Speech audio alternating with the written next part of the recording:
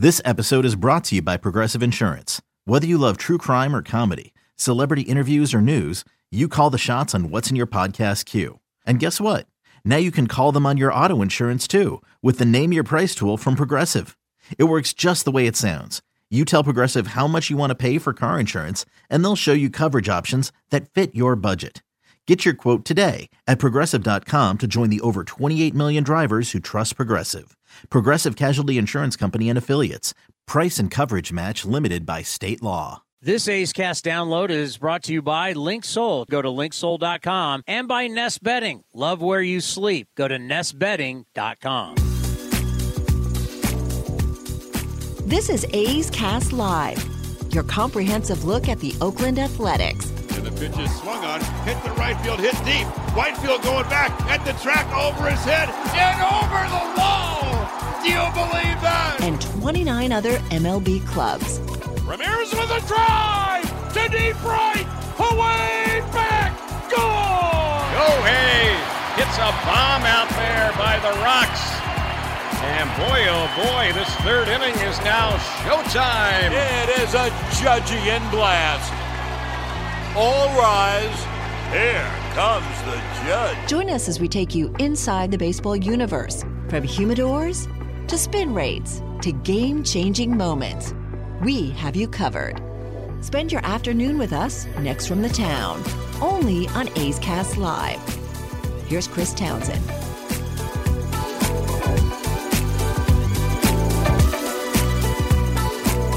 Tyler Soderstrom, he now knows what I'm talking about. As the A's have unbelievable travel, he'll be traveling the country with the Oakland Athletics. Last time we saw you was down at spring training. It's been a while. How are you? I'm great, man. Super excited to be up here, and it's been awesome so far. So yeah, it's going good. Now, you think when we were down at Hohokam and you joined us on the show, we were talking about what that day was going to be like, and you had your thoughts then. You've now lived it with the family, and we've seen your family. So we just had your dad on the show, seeing your family on television. And did it live up to everything you thought it would be? Yeah, 100%. Obviously, as a kid, lifelong dream is to get to the big leagues. So it's pretty surreal still kind of settling in. It's still kind of in that, I guess, honeymoon phase, I guess. It's still kind of wearing off. But yeah, man, it's been everything I could have ever dreamed of. So I'm having fun, and it's going well. Now, your dad said you were acting like a cool customer. What was it, now that it's over, what was it like when all of a sudden it's like, I'm here. Here's my first at-bat, first game. Yeah. What was the heart rate like? What was it? What was going through your mind? Everything was pretty fast. Everything was just swing felt fast. Everything just kind of felt quick. But, I've kind of seen in my at-bats, it's just got to learn to slow it down. So just kind of trying to slow it down. And, yeah, it's been going good. But, yeah, I mean, like my dad said, it's a pretty cool moment. So I got to share it with my family, and it was good.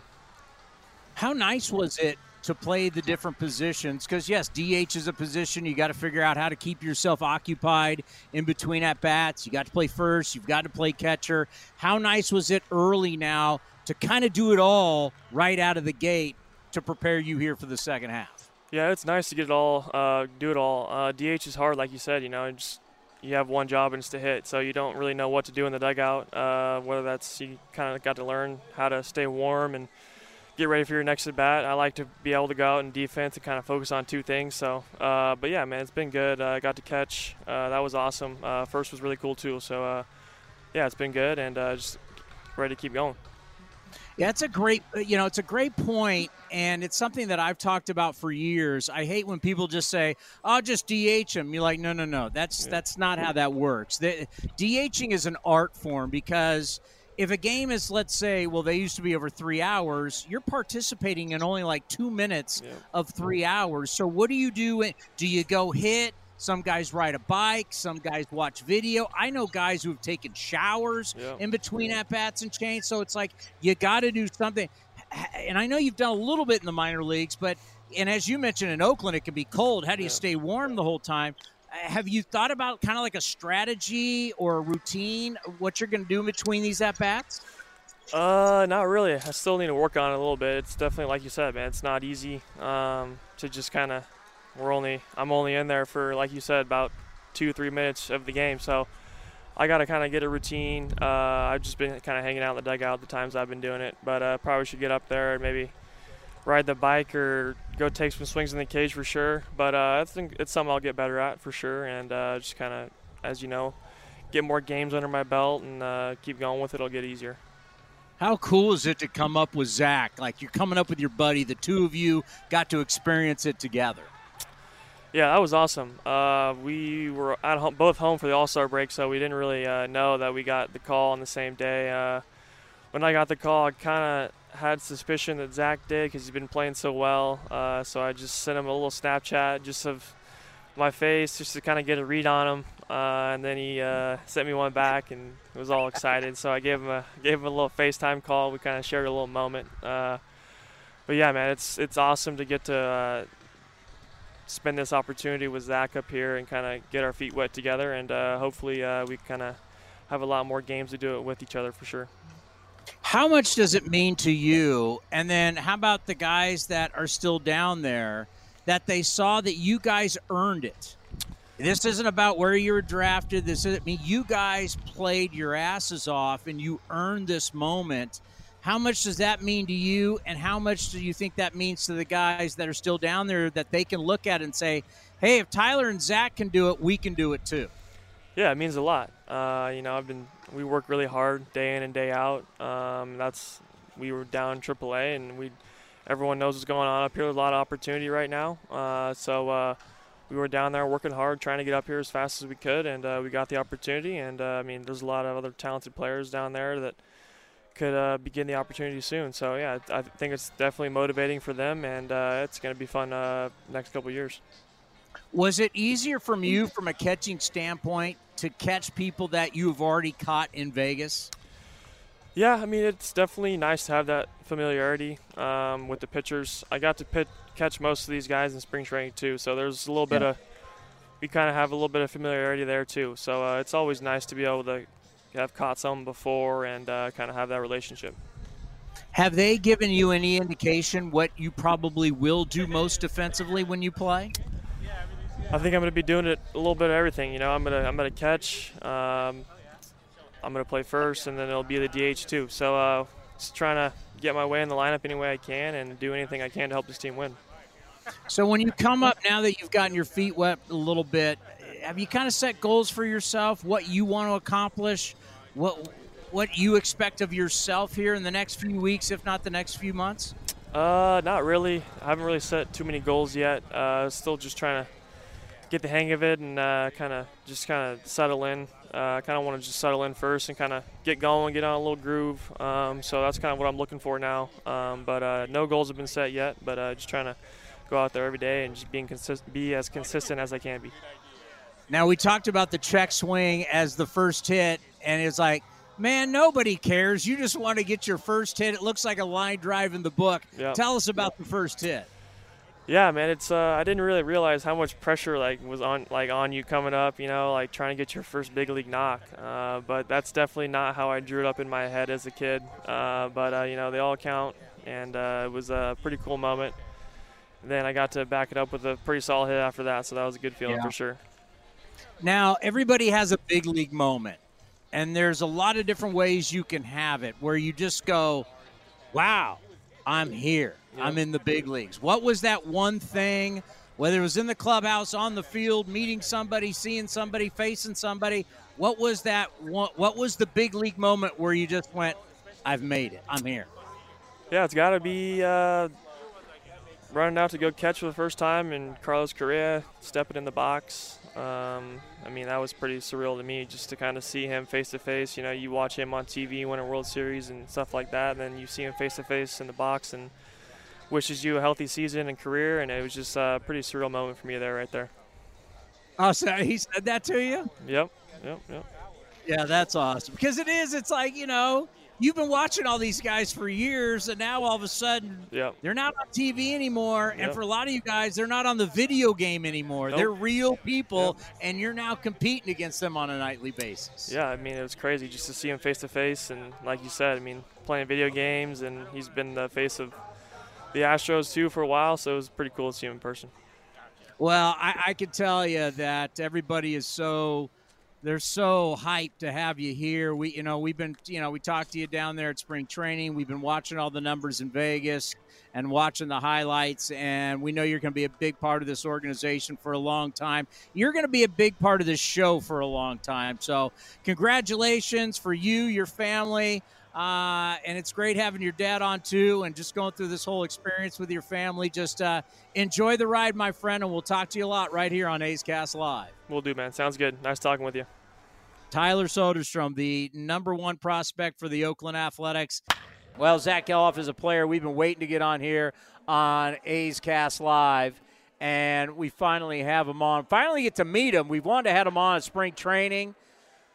And we were thinking about we haven't been able to have you on this show. I had you on NBC. Yeah, I was that TV guy talking to you the other day. Here, put this down. We had you on the post-game show the other day. We finally get to meet you here on A's Cast. This is our flagship channel, station, YouTube. You see us on YouTube, Facebook, Twitter. Also, people can listen streaming for all the A's fans. We've been waiting to have you on. It's great to finally have you. Yeah, I'm excited to be here. I've seen plenty of you on A's Cast and the videos and stuff, so really appreciate what you do and excited to be here. So you're here. You're finally here. Yep. What has it been like? It's been a whirlwind, especially the first few days with my family, and things were moving fast. I was getting texts left and right, and I finally got a chance to respond to all those guys. But, it's a lot, and it's obviously pretty difficult, but it's been a blast. I love playing this game, and, I'm trying to be the best I can be. I so hope your family is going to get the recordings of the game, because we had cameras all over your mom and dad, and they were going nuts. Yeah. That's priceless stuff. Priceless. Did you get to see any of that? Yeah, I did. It was part of the one of the highlights of my first hit. But yeah, I feel like whenever someone texts me, they're like, we can't stop seeing your parents and family on there, because everything I do, it's like, here's the family. The second day they had the custom Gelof jerseys already, so they didn't skip a beat. But it's awesome, and it's just a testament to them, because I wouldn't be here without my family. So it was just awesome to be a part of. I always like to ask. There's that moment where you get here and I don't know if you're walking in, it's maybe playing against a certain guy, or it's in the clubhouse, or there's that moment where you just go, I'm in the big leagues. Like something hits you where you. What was that moment? First game, first pitch to the top of the first. Correa hits a ball to right field for a stand-up double, and he gets on base, and I'm like, all right, welcome to it. Like, here we go. But other than that, it's just kind of like you play like MLB The Show, and you get in the box, and then you're facing guys, like especially last night against their closer. It felt like I was in a video game, but you just got to know that these are my peers too. Like I'm here, they have to pitch against me. So just trying to think that way as well. This is fascinating, because Soderstrom said the same thing. It was like he's catching and there's Correa. Yeah. It's like, you've been watching these guys on television and now you're playing against them. It's so cool. Yeah, it's awesome, especially Correa. I mean, he's been in the playoffs countless times, coming through in big spots. So, that was pretty surreal, but now it's kind of, it should be an everyday thing of like, these are my peers now, and maybe in a few years, like someone looks at me and it's like, oh, that's my welcome to the show moment. So we got to see you. We came down to San Jose when you were with the Ports to play the San Jose Giants, and you were a third baseman. Yep. What is that transition from third to second been like for you? It was pretty difficult at first, but honestly, I feel like with my skill set, I think it actually helps being over there, because I can use my athleticism a little bit more, going left to right and turning double plays, and kind of feel like it brings out that shortstop in me back from high school. So I've been loving it so far, and hopefully I can keep it up. I think about being fearless in the big leagues. A lot of you guys, you come up ready to play. You not only steal second base, to hell with it, I'm stealing third. I mean, most guys, you steal your first base, you stole your second. Just talk about that mentality of you're coming up here to get yours. Yeah, I mean, I don't even look back. I don't even know if I got the green light or not, but I had him. I think I did. I'm not really sure. It was my first day. The signs were relatively the same, but no, I had him timed up pretty good, and it was first and second. I believe it was 1 out. So, even if I get thrown out, it's like it's not the worst case. We still have a guy in scoring position, but I truly felt like I could get it, and it was just a given. And obviously I slid, but there was no throw. So if it's there, I'm going to steal. I mean, I think that's something that I can bring to the team to help, and I think I ended up scoring. So if I can just, do anything to help the team win, I'm going to do it. What's interesting is the adjustments that are already being made by the other teams against you, because you had success. You hit the ball off the wall. You've had a triple and a couple doubles, right? So you've shown you can hit it to all fields and everything. Are you starting to see the adjustments they're making against you? Yes. Now, the results haven't been coming recently, but now just talking with other guys in the clubhouse as well as coaches and stuff, like you see it, and it's something I haven't really ever had to do. I mean, in the minor leagues, you kind of look at the pitcher and then you go up there and just hit, but now it's if you can't hit this certain pitch or whatnot, they're going to keep going in that spot, and the execution from the big league pitchers is obviously really good because this is the best, best baseball it gets. So, yeah, I've always found that fascinating. How once they know, they're going to wear you out until you prove you can't do it. Because when you're in the minor leagues, everybody's trying to get to the big leagues, right, and you're not concentrating as much on winning as you do up here, and all the video work and the scouting reports and everything. Yep.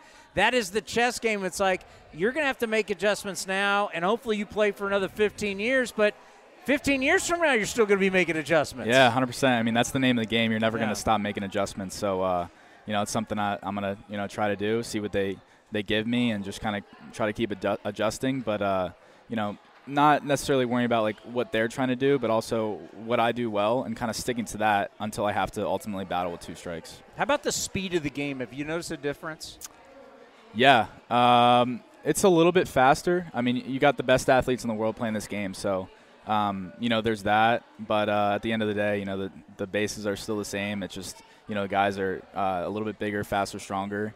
And but, at the end of the day, it's the same game. So let's end on this. Coming up with Tyler, you guys are good friends. It was the All-Star break. You guys are like, hey, I'm going up. What is it like to do this with your buddy to come up together? It's pretty cool. I think it takes the pressure off of each of us individually, just because if I have a good day and he doesn't, it's like, all right, these guys are doing the right things. But, it's just been awesome to share that experience with him coming up. And now I think it's kind of geared towards now we want to win together in the big leagues and do everything we can to stay up here for a long time. Well, I'll tell you what, these fans who are watching and listening, they've been following your career. I also do the post-game show. People in calling, I can't wait till he comes up. Everybody is so fired up that you're here. It's great. There's a great vibe right now, and congratulations. And to your family, too. I know what it means to them. Yep. And hopefully we're doing this for like another 15 years. Yeah, that's the goal. Just got to keep getting better every day and having fun doing it. So I look forward to it. Awesome stuff. It's great to meet you. Thank you. Well, I know the A's fan base is excited about this, and it's one of my favorite things that I do every single year at the A's for all these years I've been affiliated with the ball club is to watch the future and watch it show up, and we get to see it. And he's right there in front of you. Jacob Wilson, the number 1 pick this year for the Oakland Athletics.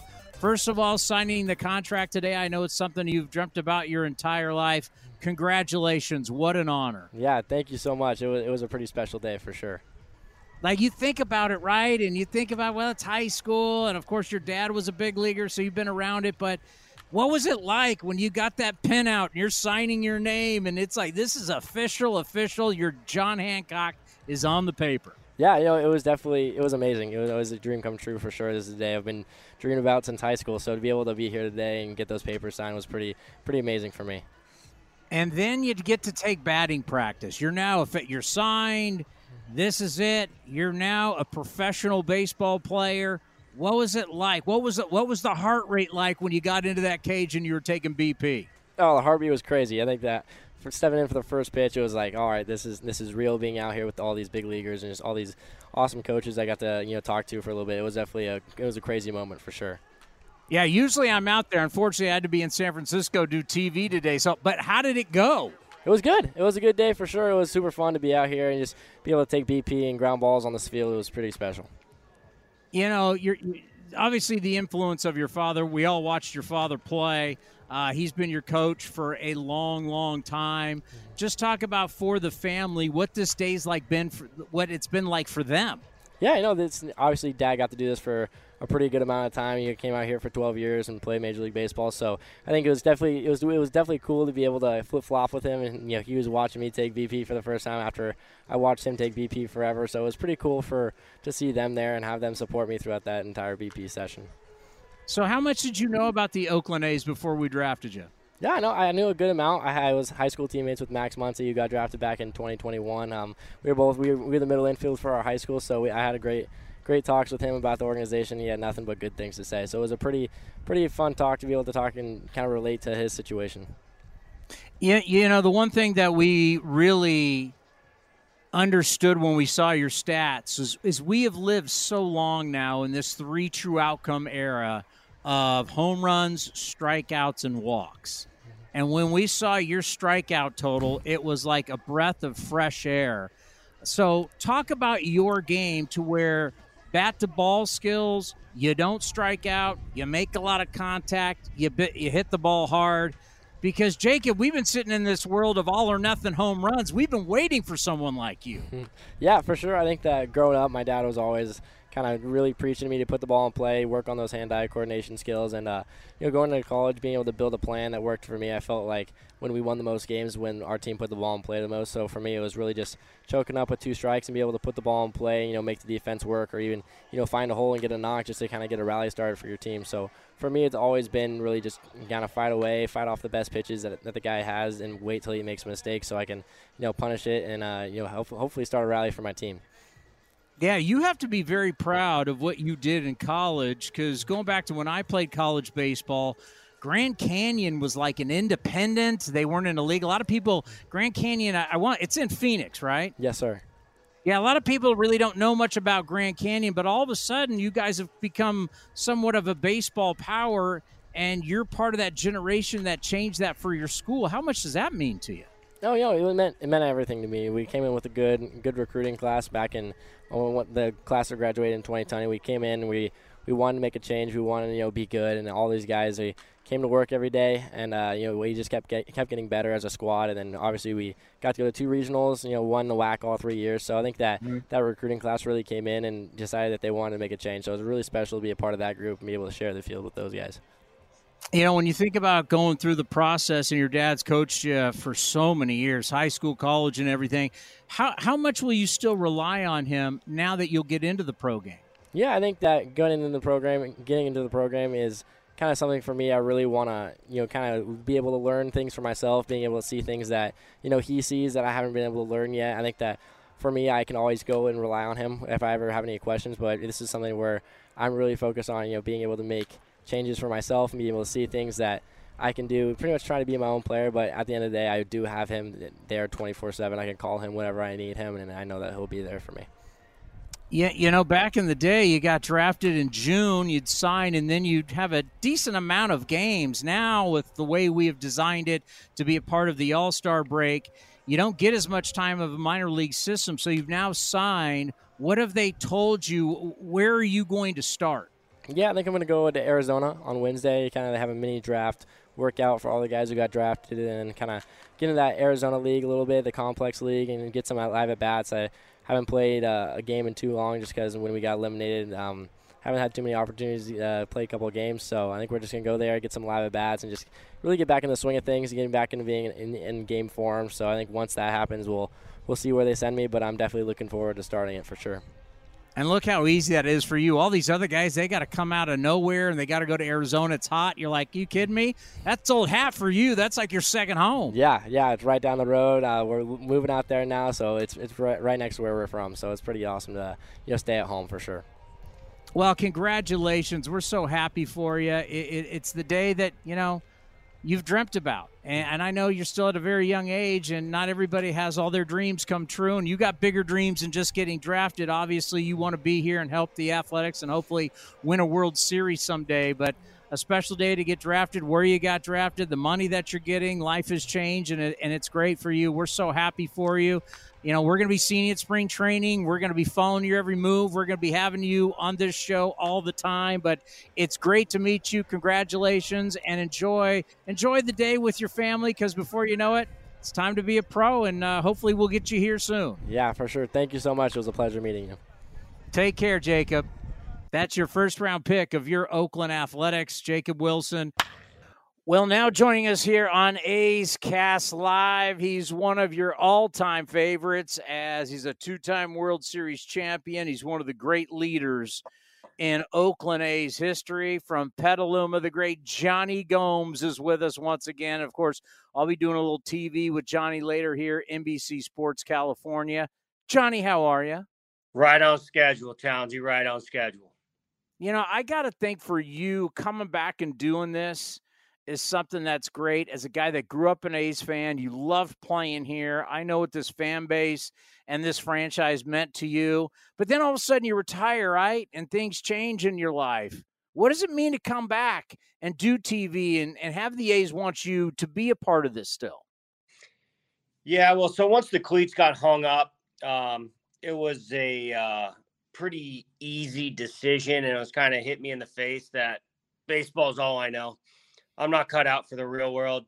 I'm not cut out to go do some real estate crap or, you know, some insurance or invest in that or climb the freaking crypto chain or the .com this or whatever. I'm a baseball rat, Townsy. Can't play it anymore. I'm totally cool with that. But I love watching it. I love talking it. I love educating the youth. I love educating the fans. I love watching it. So with that being said, it was a no-brainer to come back home, right? And talk some shop and watch the team that, you know, I grew up watching, and that gave me the love for the game dating back to the late 80s, early 90s. And people need to realize that when you're talking about you don't want to be in the .coms and you're not going to be a Silicon Valley guy and you're not going to be a Bitcoin guy, you might be very thankful for that someday. You're still in the game, and you're still, in a way, still playing.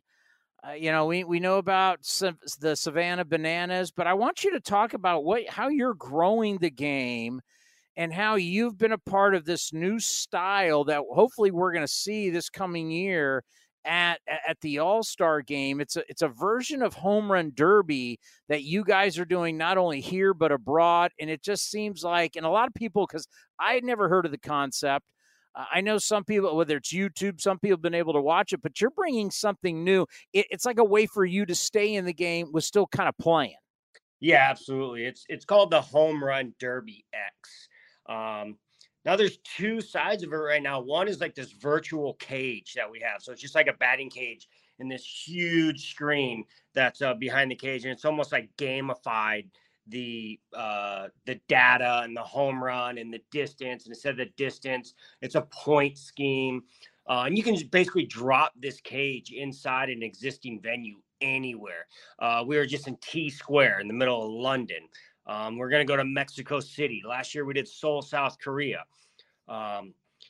You saw the NFL, you saw the NBA going global. Why is it going global? Because global players play in this game, right? And to grow the game, I think it's really important to get more viewerships overseas. How do you do that? You do that with exciting events, right? Baseball to the uneducated new fan might be slow, might be too long.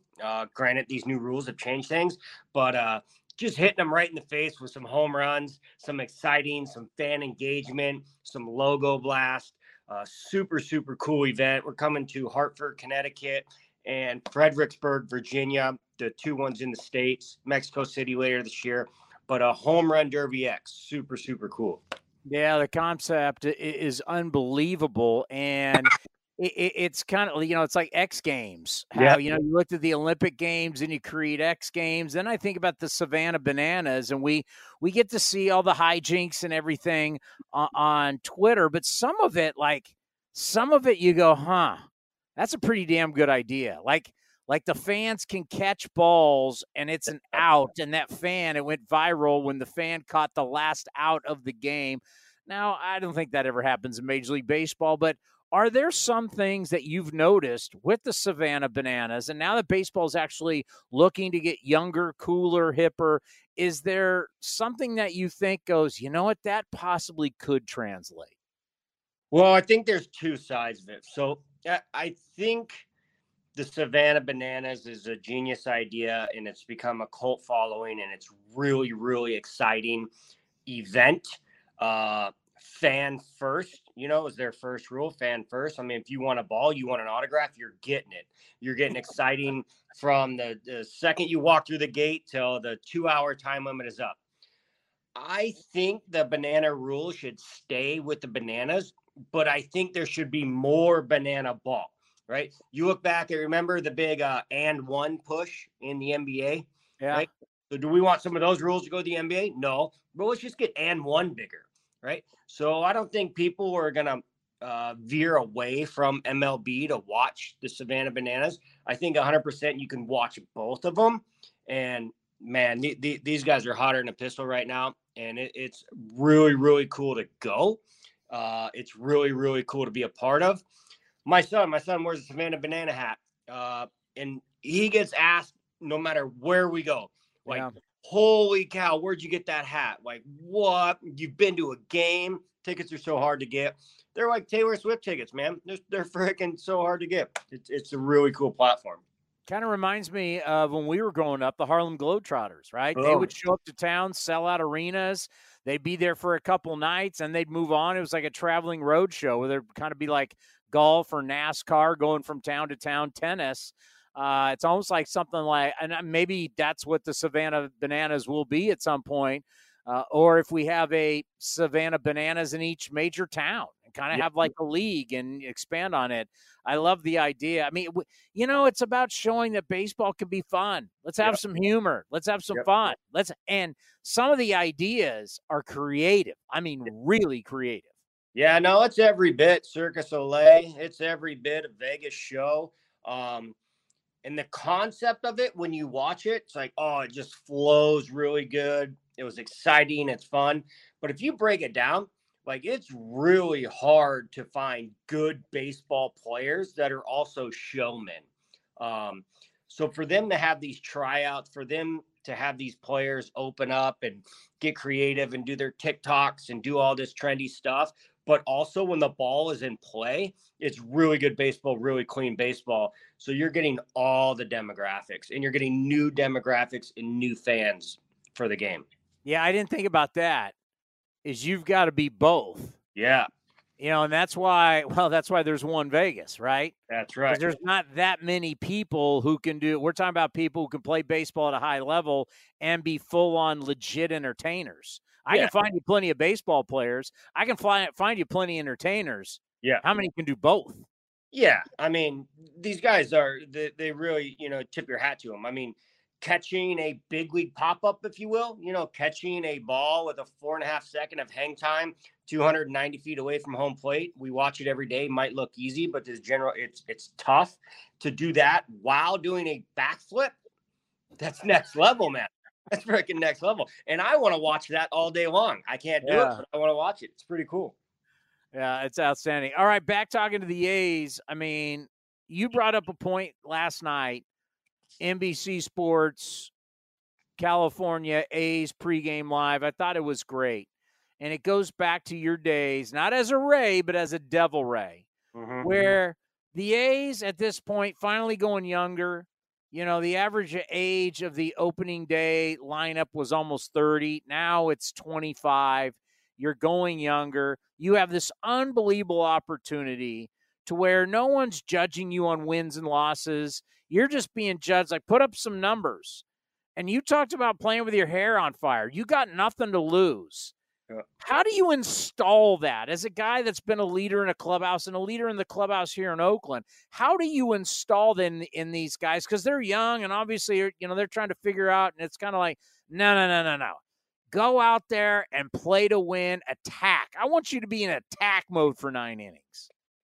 Yeah, man, like I mentioned, it's like, playing blackjack or, gambling with your own money, can be a nightmare at times. But if someone was to hand you the money and was like, here you go, whatever you win, you get to keep, right? So you get to double down on stupid stuff. You get to hit on 18, 19 if you want. You can do whatever you want. And because you're not losing your own money. So you get to play rambunctious. You get to do silly things. You get to challenge yourself, take bigger leads, right? Try and steal third with 2 outs. Do stuff like take the leash off, take the governor off. Like 0-2 pitch, don't shoot it the other way. Freaking try and pull a homer. Who cares? 0-2 pitch, throw a fastball right down the middle, shock everybody. And you'll find out when you're playing with conviction and when you're playing loose, that's what superstars do. And it's really hard to get to that level. So even when you're in last place, you kind of get that ability to just cut it loose and go for it. It is so hard to explain that to people. Like when you hear the stories about Ken Griffey Jr., yes, the bloodlines, the ability, off the charts. But the way he approached it, where he approached baseball like it was a game. Mm-hmm. He didn't grind video. He showed up and played. Now, obviously, the great ability to allow him to do that. But how many times did Ken Griffey Jr., because a lot of guys have great ability, great athletes, but they're locked up inside here. Billy Beane was one of the great athletes coming out of his time. He was tall, he was fast, but he mentions it all the time. I was a mental midget, right? Yeah. Where he was drafted, he and Darryl Strawberry were both first-round picks of the New York Mets. They both are about the same size, both could run, both could have power, but Darryl Strawberry just went out and played out a great time to where Billy Beane couldn't get out of this. They're almost the same guy, but one guy went on to have a great career. The other guy didn't. Well, it wasn't because of athletic ability. It's because what was here. Yeah, absolutely. And I mean, just because you're playing with your hair on fire and you're letting it loose and you're going on stuff doesn't mean you're going to have like all this success. But what a great way to be able to play in the big leagues, with stuff like that. And every single day when you're in that spoiler role, or every single day that you're in last place, is a job interview. It's 100% of a job interview, because those are teams that first place teams are looking for, because everyone on that roster is tradable, right? And there's a couple ways to play our game. One is to put up a lot of good numbers and get into October, put up a lot of good numbers to get paid, or put up good numbers to get traded to a contender, right? So every single time you put that uniform on in last place, it's 100% a job interview, and you want to be wanted. What is the key to helping the young guys get comfortable so they can perform at their best, even though there's going to be failure?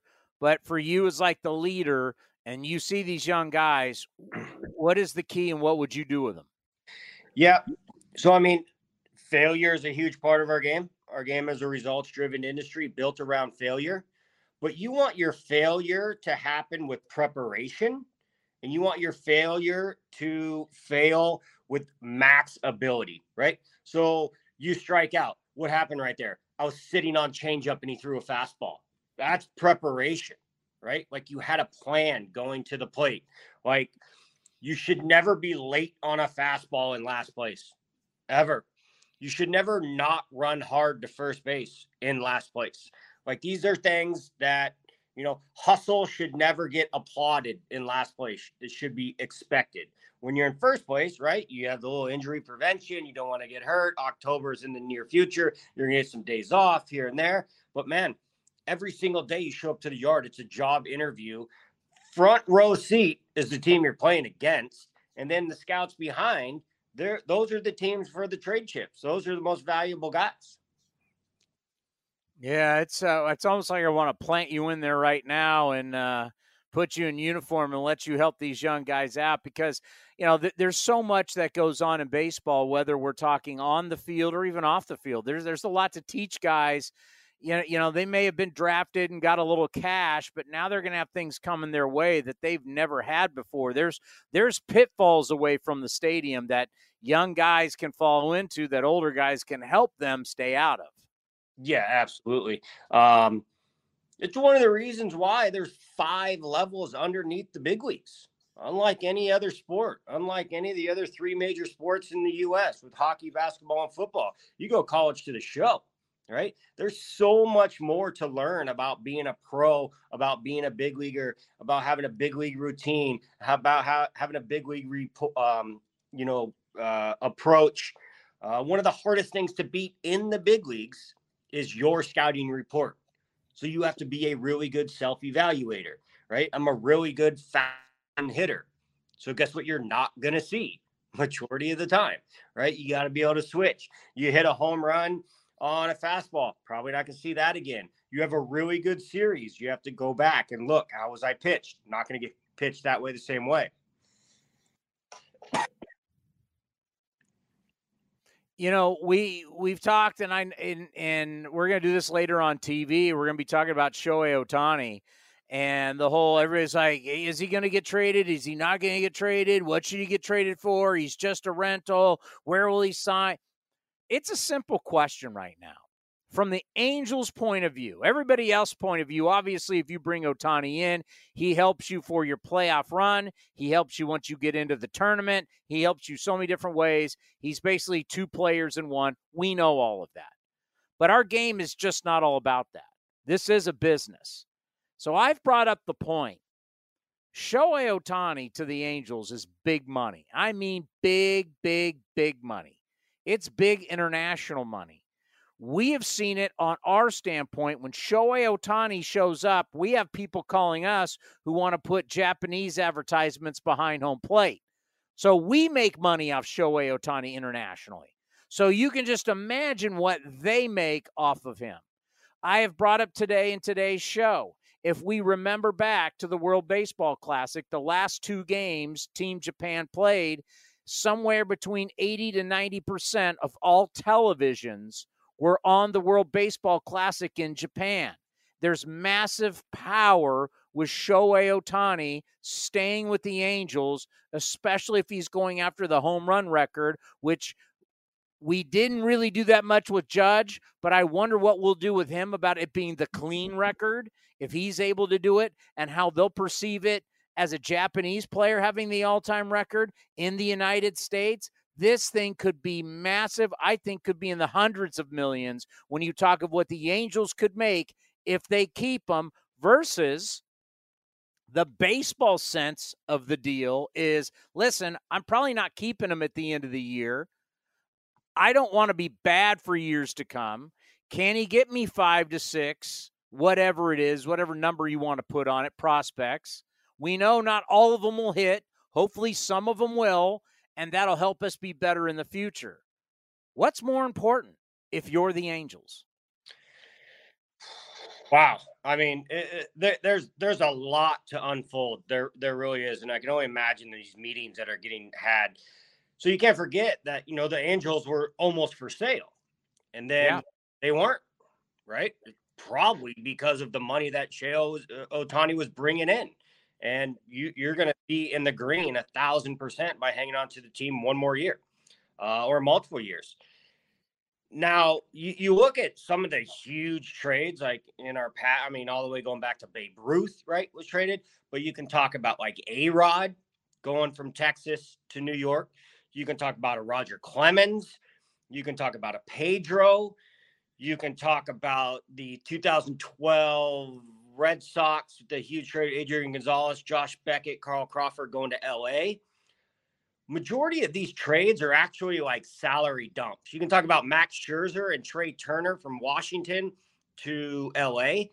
And because these guys were coming up on free agency and the organization probably couldn't afford them. And Evan Longoria, David Price in Tampa. The Angels can afford him. They really can keep him. But the haul you can get for this guy is unlike any other trade in history, even as a rental. Now, to get this guy for what you have to give up, you have to be, it's World Series or bust. So how many of those teams are out there? That's interesting. And there's probably every single exec on the team that he could get traded to in these meetings, scouting their players, who to give up, how much money to take, all this stuff. But it really comes down to one dude, and that's Artie Moreno. If Artie says yes, he goes. If Artie says no, he doesn't go. His whole thing comes down to one guy. Well, what do you do if you're Artie Moreno? What do you do? I mean, it's a lot. I mean, it's the kind of money. We really learned this from the World Baseball Classic. It's the kind of money you can go buy a bunch of players. I mean, this has potential for big money, and reality is, once all those prospects hits, that's great, and that could help you for years to come. I mean, what do you do? Do you go with the money or do you go with the future? It's the craziest thing you could ever imagine right now, because you are kind of arguing that Ohtani is a lot more valuable than Mike Trout, the best guy in this game in the last 80 years. Yeah. What if, they trade Trout to Philly and give Ohtani $600 million? How about that? I mean, there's a lot on the line. How long does Artie plan on keeping the team? It's a really, really cool track record to follow hourly and daily in our game. Do you trade him or not if you're Artie Moreno? Well, it depends on how long I plan on keeping the team, to tell you the truth, because you could, I mean, it's the only guy in the game right now, literally the only guy in the game that your minor league system could jump 18 spots. You could be 18th in the farm system and jump to 1 with this guy if you want. Yeah. Especially if you made it like a 2 to 3 to 4 team trade to where you're getting prospects from 4 different organizations. And a lot of guys are, let's not forget about that option too. This isn't like getting 3 prospects from the Yankees. You can get 3 from the Yankees. You can get 3 from the Dodgers. You can get 3 from Texas. Who knows where Ohtani goes? Some other guys move around. This could be a complete overhaul. Yeah, it's crazy. It's crazy. But we're going to find out in the next couple of weeks. It's going to be great. All right, buddy. We will see you a little bit later as we'll be breaking down Game 2 of the Red Sox and the Oakland Athletics. A's pre- and post-game live on NBC Sports California. I can just say this, knowing how the fans feel, it's great to have you back in the mix. See you at the office, buddy. Okay, picture this. It's Friday afternoon when a thought hits you. I can spend another weekend doing the same old whatever, or I can hop into my all-new Hyundai Santa Fe and hit the road. With available H-Track all-wheel drive and 3-row seating, my whole family can head deep into the wild. Conquer the weekend in the all-new Hyundai Santa Fe. Visit HyundaiUSA.com or call 562-314-4603 for more details. Hyundai, there's joy in every journey. Well, Hall of Fame weekend this weekend up in Cooperstown, New York. Always one of the best sports weekends that there is. Jay Jaffe from Fangraphs joins us. He is going to be there in Cooperstown. And I know it used to be the last weekend of July, but we're going to do it this weekend. And I know you got to be pumped. It's always so special to see the current guys going in and to always run into all the old Hall of Famers. Yeah, this is a especially gratifying year because Scott Rowland is a guy who, really was almost a forgotten man when he debuted on the ballot in 2017. And, my JAWS system showed him as one of the 10 or 12 best third basemen of all time. And eventually, that helped turn some voters towards him. And so to see him going in and getting his due, as one of the great third basemen of all time is especially gratifying. Yeah, third base means a lot to me. I know we've never talked about this, but my grandfather was Bob Elliott. He was the first third baseman ever to be the MVP in baseball in 1947. Had a great career, most RBIs in the 40s. Yeah, he was one of the first Wheaties guys. But, you go way back when. You take a guy like my grandfather who had a great career, all the All-Star games, hit 2 home runs off Bob Feller in the World Series, but then you think like, Joe DiMaggio wasn't a first ballot Hall of Famer. Yogi Berra. I mean, the process of what it used to be compared to now, and that's why I bring up my grandfather, there's been so many great third basemen, and we can talk about Sal Bando with the Oakland Athletics.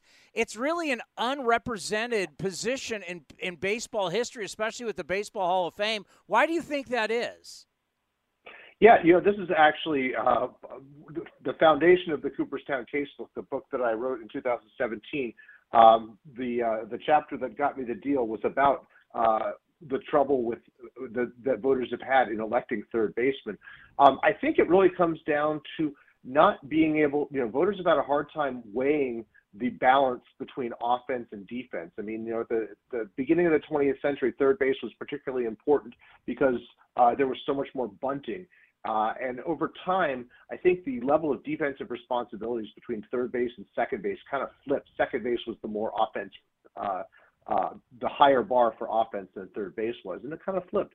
So voters have sort of had a hard time reckoning with, these outstanding defenders, some of whom could have played shortstop, but maybe were too big physically. Often had power but didn't hit for batting average. Sal Bando is a great example of that. I wrote a tribute to him when he passed away earlier this year.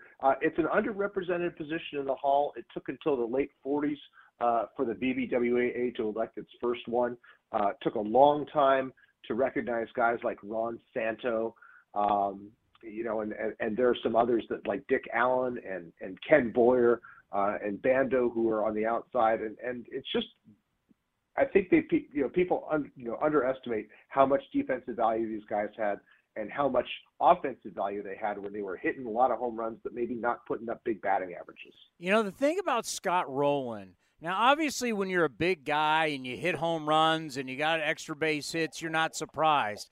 I think the thing for me, just watching him, not looking at any defensive numbers, but just watching him, was how well he moved at third base for a guy his size. Oh, absolutely. I mean, when I think of Scott Rowland, I think of him horizontal. I think of just his lateral ability to stop hard hit balls coming at him. He was so good at that, and at 6'4", built like a tight end, he was so big. He could get to so many balls, and did it with I think a fair amount of grace for a guy his size, and was just people like, I'm always mystified when people said, was he really that good a defender? Man, you missed the show, geez, because he was really outstanding there. And it's so odd to me. Because Fred McGriff basically is his Toronto days are like I'm in high school, then I'm in college, and then I get into covering baseball as he's later in his career, and everybody now is like, oh, yeah, it's a no-brainer Fred McGriff is a Hall of Famer. You're like, wait a minute, when he was on the ballot, I don't think he even got close to 40% of the votes. It's funny how when he was on the ballot, he didn't even sniff it. Now that he's going in, everybody's like, of course he is. Look at it. Compare him to when Bonds wasn't on PEDs. It's like we now all accept that, of course, Fred McGriff was a Hall of Famer, but when he was on the ballot, though, he never even had a shot. Yeah, I think McGriff had a couple of things working against him. I mean, he did not, when he led the league in homers twice, he had 35 and 36 home runs. And shortly afterwards, the juiced ball and the juiced players started putting up astronomical totals, and he was kind of left in the dust. And he missed out on getting to 500 home runs by just 7 because in part because of the 1994 players' strike. He was still, near his peak then. He hit 34 homers in 113 games that year. So it's not hard to imagine that he could have put himself over the line just by that. But the thing about McGriff is he was a little one-dimensional. He was not a huge on-base guy. He did not have a massive slugging percentage. Did not have much defensive or base running value, so he doesn't fare all that well in wins above replacement or my JAWS system.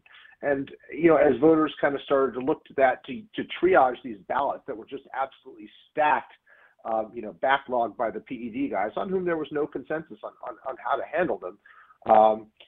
McGriff was just kind of a forgotten man. But I had very little doubt he would wind up elected via this route, via an era committee, because I think the empathy that people have for his plight and the respect that he got from his fellow players, it seemed like he was a natural for this kind of route to Cooperstown. Well, I've been able to do it one time. I grew up a huge George Brett fan, took the weekend off, and also a big Nolan Ryan fan.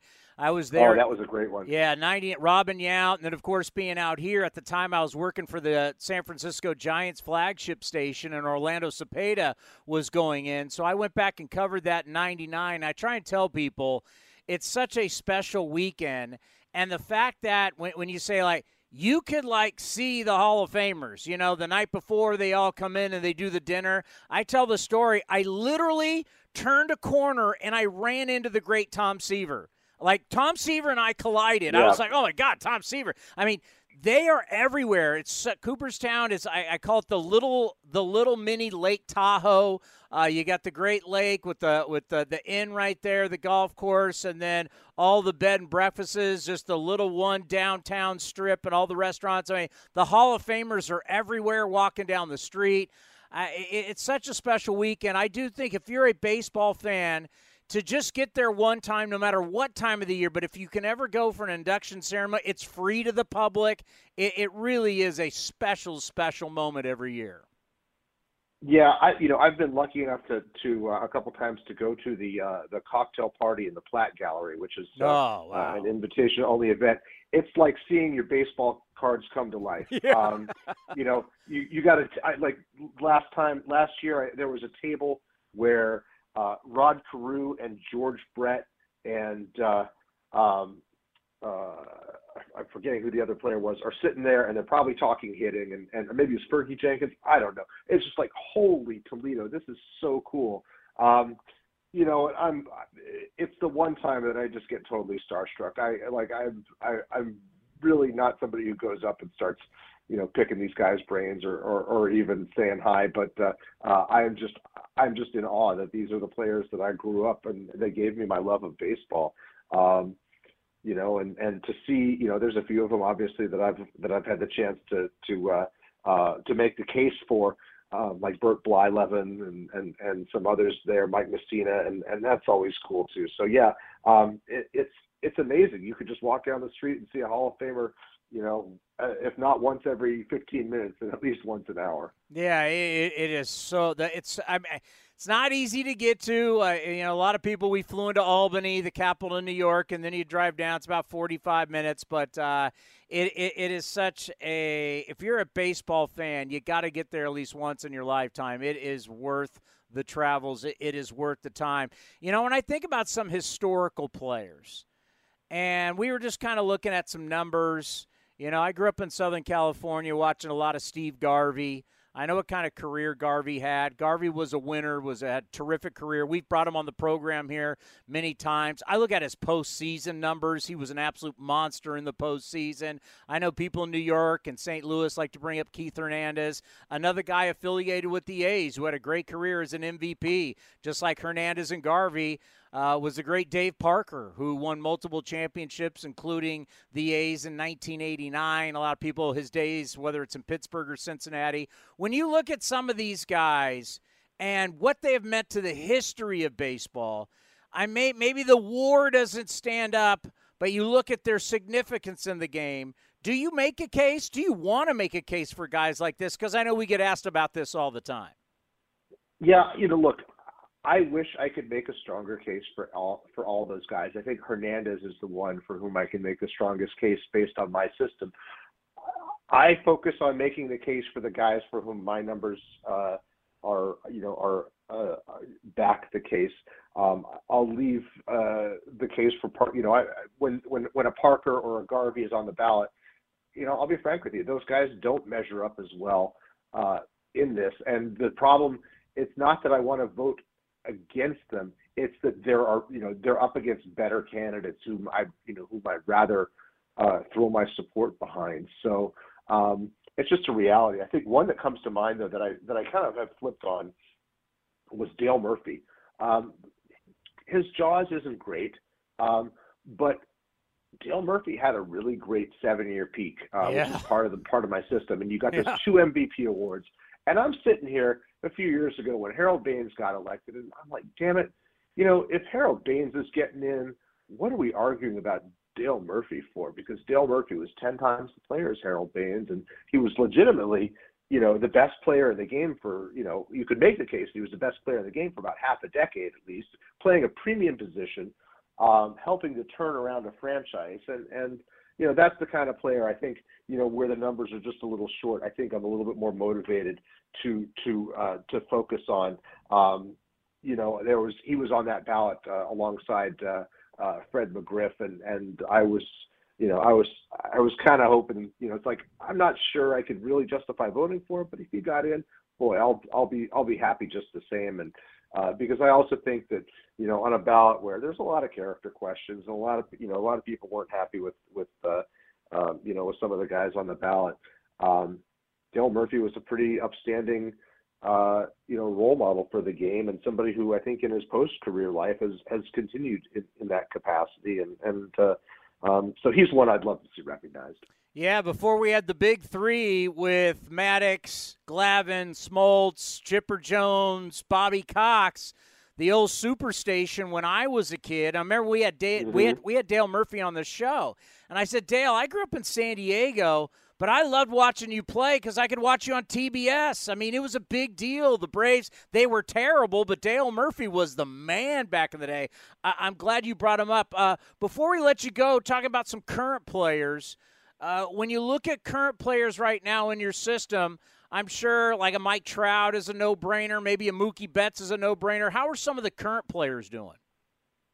Yeah, Mookie Betts is one that stands out as really he's already done just all the major things you need to do and already is well on his way here.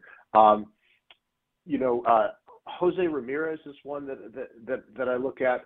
Nolan Arenado, Manny Machado, Paul Goldschmidt, Joey Votto, obviously. One that surprised me that has some Oakland connections, who's really kind of come on strong in the last few years and might be a really good late career guy along the lines of another player who passed through the Rangers, is Marcus Semien. Yeah. Really has had his durability over the last 5 years and his blossoming into a stronger offensive force has really put him on my radar for the first time this year, and I wrote about him. Who else? Shohei Ohtani. I mean, if the Hall of Fame can't find room for Shohei Ohtani, what are we doing here? Well, how does your system, like, let's say, I mean, I think he plays a long time, at least offensively. It's still mind-boggling to go back and look at those scouting reports people had of him coming out of Japan where they said, oh, yeah, he's a really good pitcher, but I don't think he can hit at this level. I have no idea what those scouts were looking at. But let's just say he doesn't have this long career. No matter what, how will your JAWS system evaluate him? I mean, he's the most unique guy we've ever seen. Yeah, it took me a while to sort of figure it out a little bit, but there's actually a precedent with John Montgomery Ward from the 19th century. It's basically, you look at what Ohtani has done over the last 3 years, and those are essentially, they're going to be like, 27 to 30 WAR over those 3 seasons. I mean, that's a huge start. I'm on record as saying, and I think if he gets to 10 years and is still, has been doing double duty most of this time, which I think already more or less describes, his career to date. He had 1 year where he couldn't pitch, and that was kind of an injury-related disaster anyway. He'll have my vote, because I think that the offensive numbers will be special. The pitching numbers have already been special. We've never seen this. We've never seen anybody in our lifetime, or really since the start of the 20th century, sustain this kind of regular play. There was a 19th century guy, Ward that I just mentioned, but Babe Ruth wasn't doing this. Babe Ruth was kind of dabbling as a pitcher or dabbling as a hitter, and then midway through the 1919 season, it was suddenly like, all right, he's a hitter now, and that's it. And he barely started after that, so it's not quite the analog. But Ohtani is just. Boy, we're in danger of taking for granted how special this is. Yeah, speaking of voting, you want to talk about getting real interesting. I don't think he gets traded, but let's just say he does, and let's say he gets traded to a National League team. I mean, no-brainer. I mean, he should get all the votes for MVP of American League, but what happens if he gets traded to the National League? Boy, I hadn't even thought of that. It's crazy, right? I know that. Yeah, no, and I know that two of the teams that probably have the capital and the motivation to go get him are the Dodgers and the Giants, and I hadn't even really considered the MVP angle on that. But you're right, that's going to look really weird. If the American League MVP plays 2/3 of a season in the AL and 1/3 in the NL, that's going to be pretty strange. Well, I'll tell you what, your work is second to none, and for all of us who truly appreciate the Hall of Fame and love the Hall of Fame, what it means to our game, the fact that you keep it alive year-round and the talk about it and judging guys and keeping the conversation going, we always love it. So thank you so much for your time. I know you're busy, but enjoy Cooperstown. I know it's a special weekend for you. It's a special weekend for all of us in baseball. Enjoy yourself, and we'll talk to you later in the season. All right, thanks so much. Great to talk to you guys. You know who one of my favorite Oklahoma Sooner fans of all time is? There could be so many. Well, he used to pitch for the A's. Is that our next guest? He used to throw a knuckleball. Oh, is it this guy? Is it this guy? It is that guy. It is this guy. How about that? How about an Oklahoma Sooner out in right field? Can we give Cody Thomas some playing time? Ho, ho, ho, ho. Oklahoma, where the wind comes sweeping down the plain. You ever heard that? I think of Keith Jackson in Oklahoma. Oh, Nelly. I mean, you know exactly what I'm talking about. If you played either for Bob Stoops or you played for Lincoln Riley and you're a quarterback at Oklahoma, you're an extremely good athlete. And we looked at this Cody Thomas. I've been watching him, and he's now healthy. I'm going, look at his size, look at his ability to run. Obviously, he's got a rocket arm. He's got power. He hit the first ever changeup out of the ballpark as a lefty against Bayo yesterday against Boston. You know, wow. Sparksy, isn't this a point when you've always talked fondly about the A's and you love being out here. I mean, you know, at this point, like, isn't this the time to let guys play and figure out what you got? I think so. I mean, I'm sure Kotsay has a big say in that. I'm sure he wants the best athletes out there and see what they could do. Guys with ceilings, you know, that he can teach. He seems like a great teacher, Kotsay, who can go out there and help somebody along, especially an outfielder, as far as his routes go. It can maximize his tools that he already has. You know, you think back to the early days of Luhnow and the Astros and Jim Crane takes over and Bo Porter and the original rebuild. Kind of like talk us through that process, what the mentality was of young players and trying to figure out, envisioning who's going to be here long term. Well, it was a clear plan, and they were very transparent to begin with. And they said, listen, this isn't going to be easy, but this is what we have to do to have sustained success. And what they had to do is they had to get a better farm system. At that time, they had the 30th ranked farm system in baseball, along with a bad team at the major league level. So they said, listen, we're going to draft guys and we're going to push them along, but the product you're going to see at the major league level is more of an open tryouts. And, you know, you're talking about some of these guys coming up with Oakland right now. Yeah. Who's going to sift through that? And for the Astros, you know, we talk about this all the time. There's a couple of guys that we probably knew that were going to sift through that at the time when they were really bad, and that was Altuve. Dallas Keuchel was a little iffy, but he did. And the other was Marwin Gonzalez, who was a Rule 5 pick at the time, who ended up being an integral member of the championship team just a few years later. So that's all we talked about, though, on the broadcast. And that was pushed, you know, in the notes and everything else was, this is what George Springer is doing. This is what Carlos Correa is doing. This is what so-and-so is doing at the minor league level. And this is what they had to look forward to. You know, the last couple of days doing TV here up in San Francisco, Johnny Gomes, who two-time World Series champion, was a great leader for us in 2012, kept talking about how every day at the big league level is an audition. I think about your career. I think about all these guys' careers now. We don't think about that, but it truly is, and I especially think about with Oakland and with Houston back in the day. Every single game, every single day up here is an audition, not only for your team, but the other 29 teams.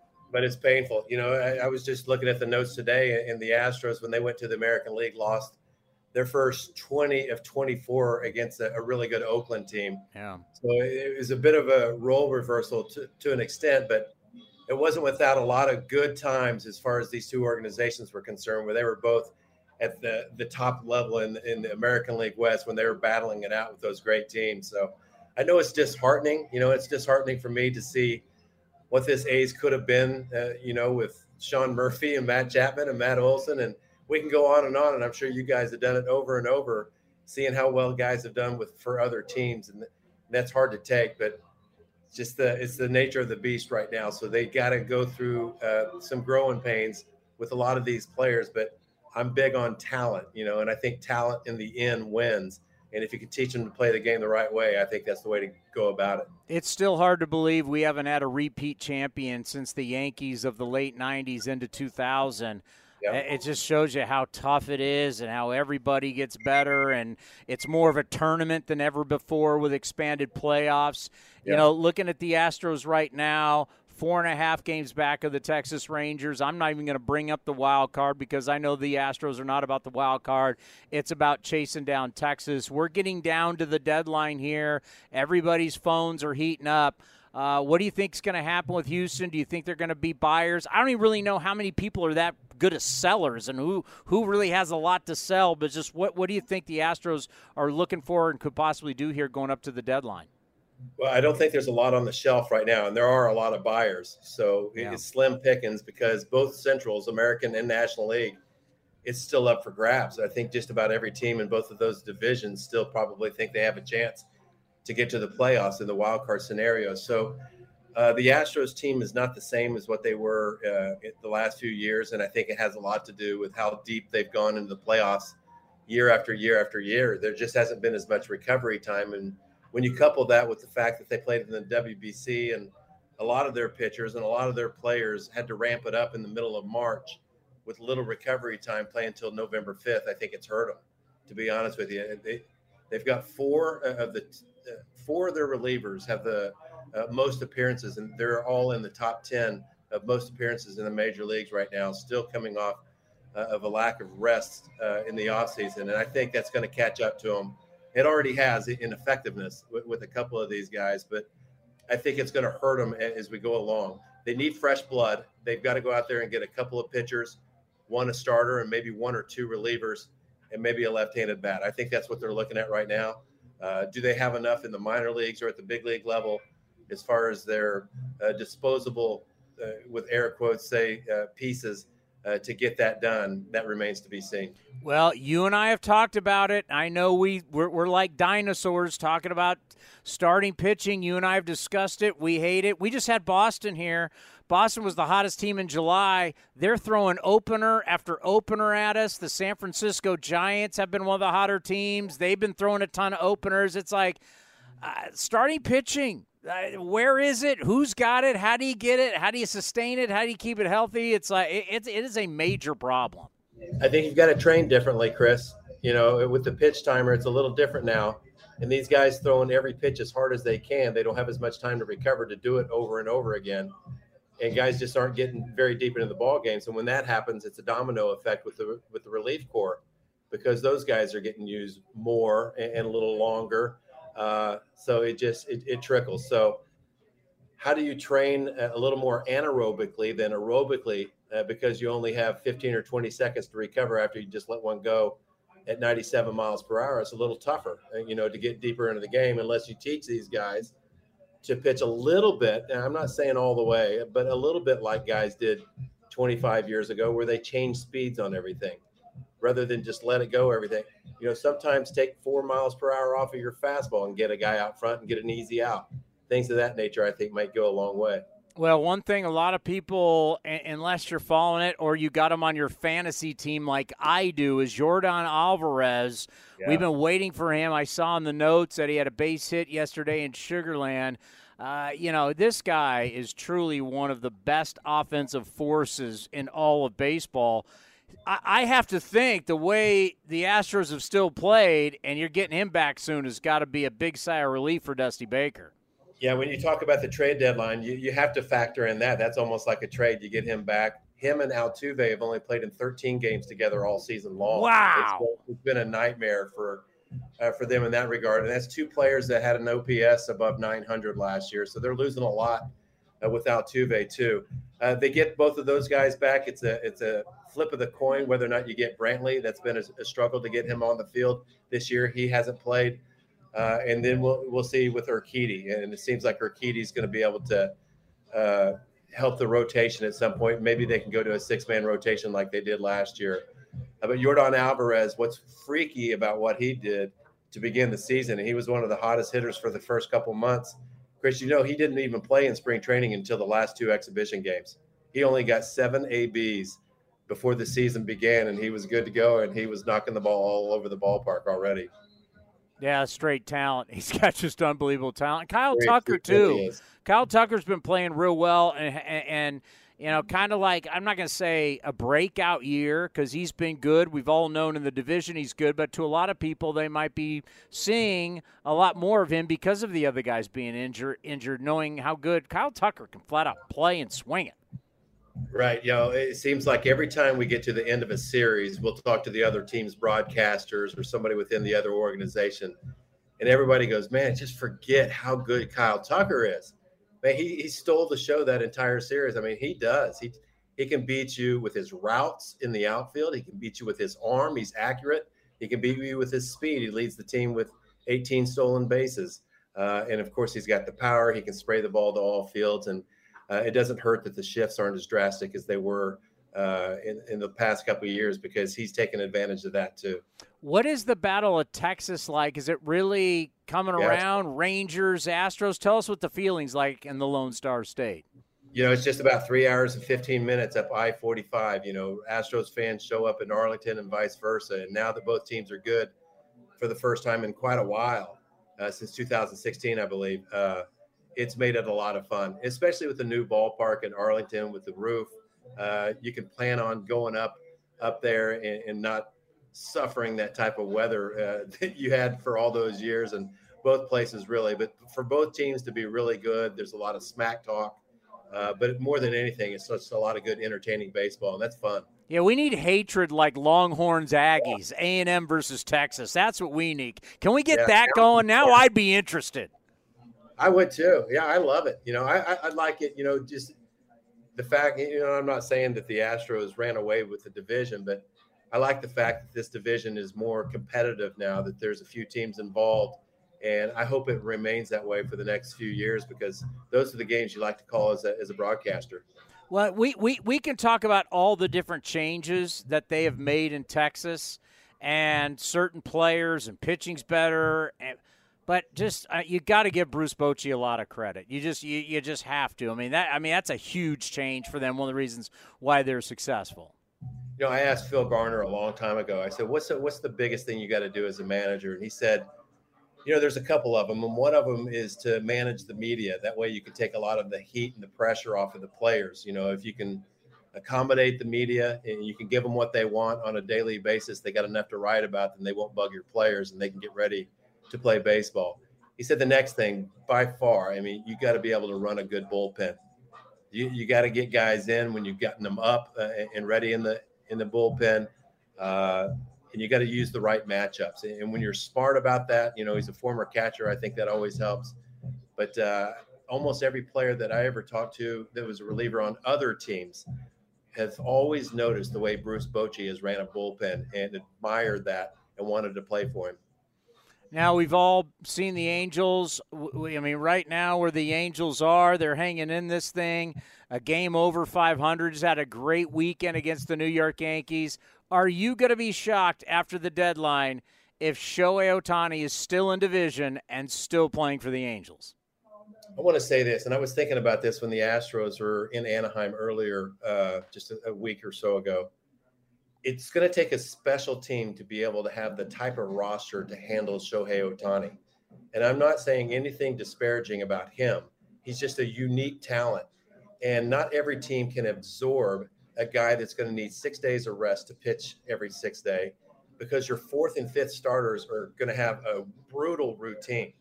They're going to pitch every 8th day sometimes. They're going to pitch every 5th day sometimes. So it's never going to be on a routine. So your 4th and 5th starters, Chris, basically are going to be worse than they were before you signed them. Tyler Anderson's a perfect example, okay? He's basically the 4th or 5th starter for the Angels. He's never gotten into a routine this year, and he hasn't pitched well. And I think it's because he's in the same rotation with Ohtani. The other thing is, think back to last year when Albert Pujols was playing first base. You think Albert Pujols needed to play first base at that stage of his career? No, but it was because all the DH spots were taken by Ohtani. Rightly so. He's one of the best hitters in baseball, and probably this year is. But it's going to take a special team to have a roster that can accommodate him on both ends of the baseball. Don't you agree? Oh, what was the beat writer's name for the Angels for the Athletic I got into? Bollinger? Sam Blum. Sam Blum. And he thought I was the biggest moron in the world, and I was going like, wait a minute. You need like 5 other starters to make this thing work, and you don't have that. It's like I understand his greatness. It's the best skill set we've ever seen in the history of baseball, but your pitching staff, you don't have enough starters to accommodate what you need to do for him, and he thought I was nuts. You're saying exactly what I was saying to this guy from The Athletic. I totally agree with you. You've got to have the perfect roster, and I think maybe it takes an offseason to get ready for it. Well, then again, we could get a bunch of guys who throw knuckleballs who could eat a bunch of innings and they wouldn't get hurt, and we wouldn't have everybody be soft. How about that? See, you get it. Why doesn't everybody else get it? I don't know. Why can't people get the – why can't we – I could throw a knuckleballer 3 times a week if I needed. Yeah. Hey, there's a kid for the Padres that throws a knuckleball. He got to the big leagues. He's made 1 start this year. There was a caveat to his performance, though. I don't know if you saw this. But he made a start, and they said, hey, but if somebody gets on base, you can't throw the knuckleball because Gary Sanchez was catching, and he was too nervous. The Sanchino. What? Yeah. Can you believe that? So he's going to throw all of his brutal stuff that made him become a knuckleballer in the first place, that weak fastball and cutter he probably had with guys in scoring position. Talk about handcuffs. Let's end on this. If I brought you into an organization and I said – teach some of my guys because they're not going to get hurt. They're going to be durable. They're going to throw a ton of – because what's the one thing we need? We need innings. We need healthy guys who throw innings. How long do you think it would take you to teach some guys to actually really be effective with it? You have to identify the right temperament. And I tell this to people all the time, and I've said it for 10 or 11 years when the Astros have had a few guys in the minor leagues wanted me to take a look at them on the mounds in spring training and things of that nature. First, it's temperament. And if you look at any guy that had success with the knuckleball, they all had the same temperament. You got to be very laid back to throw that much of a field pitch in big situations. So temperament's number 1. That might be a candidate. And number 2, I think I would take probably an infielder that wasn't going to get to the big leagues, who was a little shorter in stature. I think it helps to stay behind the baseball a little longer if you're shorter. You're not throwing downhill and get the rollover in that case. And I think you start right there, as somebody who can repeat their delivery that's pretty athletic. And then with these cameras now, I would give anything if I had the cameras to figure out what it looks like when I'm not throwing the ball correctly because it's such a mechanical pitch. Oh, I didn't think about that. These high-speed cameras, you would see the ball in slow motion. See where your wrist is, see where your fingers are, all that stuff would have been huge. I was in the hotel rooms looking in the mirror all the time trying to figure stuff out. Oh, my God. I mean, a guy that you're talking about, like Tim Wakefield. I mean, he was a guy in Pittsburgh wasn't going to be able to hit. Next thing you know, Tim Wakefield had an unbelievable career and made a lot of money. Yeah, he sure did. And I think there's going to be a comeback. I think, a couple of years ago, maybe 4 years ago, Bob Melvin actually threw me a baseball in the A's dugout before the ball game. He said, do you think you can throw a knuckleball with this ball? And I grabbed it, and it was like a cue ball. It was so hard. And I said, you know what? I can't even get my fingernails close to digging into this baseball. So my answer was no, obviously.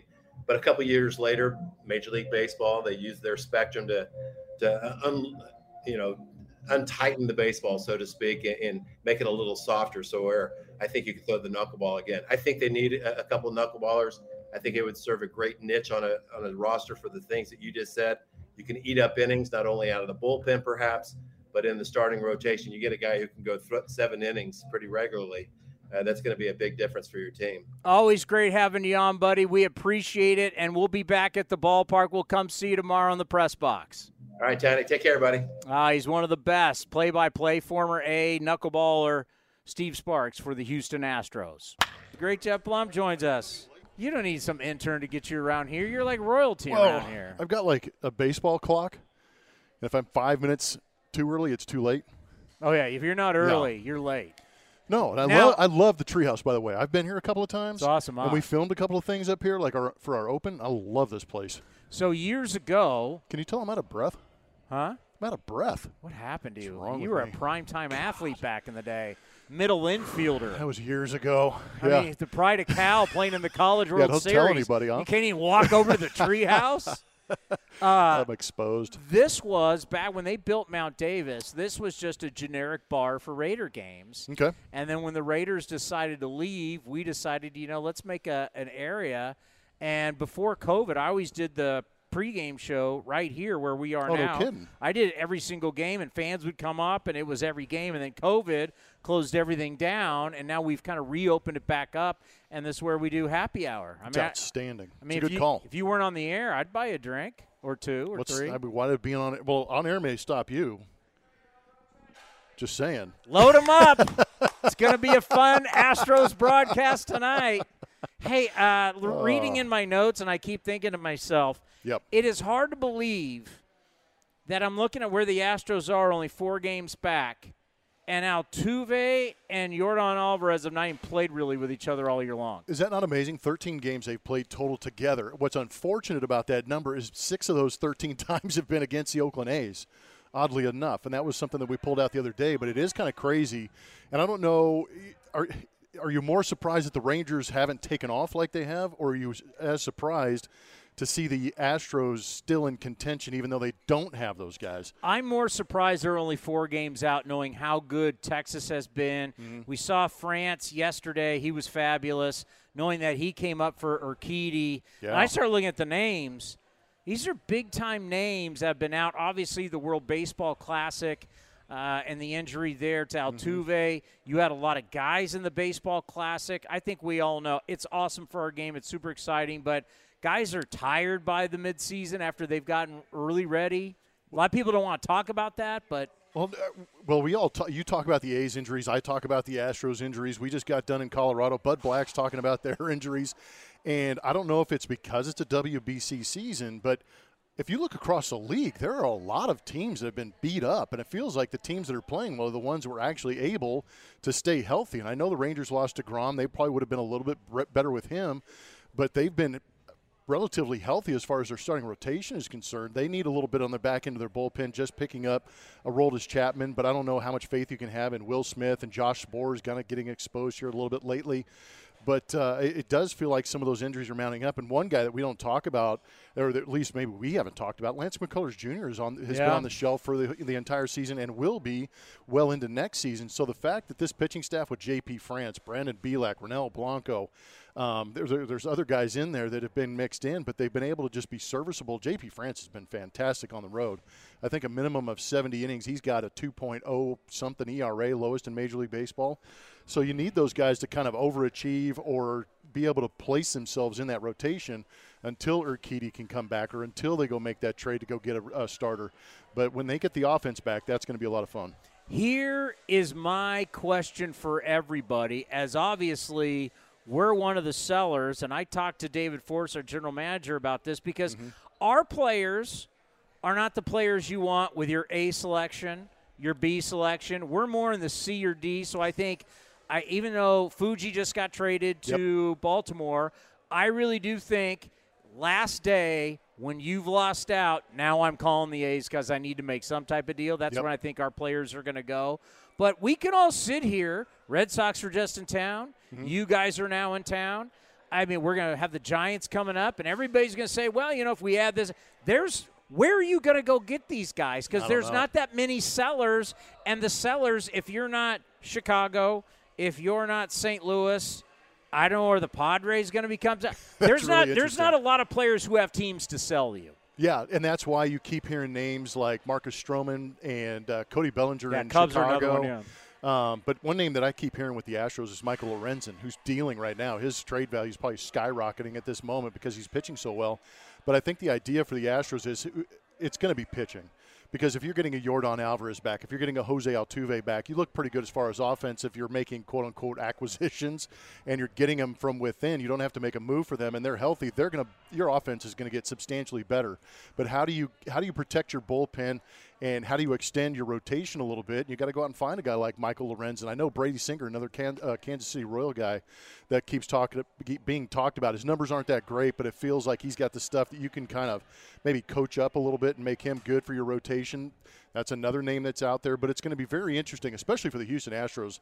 If you haven't paid attention to prospect lists or the top 100 that we keep hearing on MLB Pipeline, the Astros don't have any guys in that top 100, so to speak. You've got the Corey Lees, a catcher in AAA, has got big league time.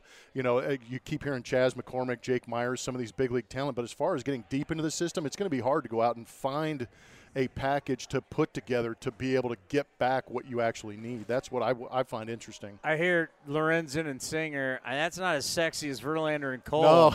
You guys Frankie, used to go get the hottest model on the runway. Yep.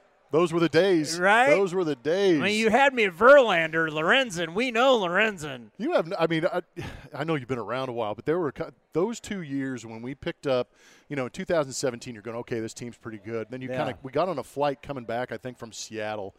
We were actually in Tampa playing because of Hurricane Harvey, and we were coming back, and we're like, man, everybody keeps talking about Justin Verlander, the Astros. Wouldn't that be awesome? Yeah. And you start hitting everybody, go, man, that'd be great. Man, can you imagine calling one of his games?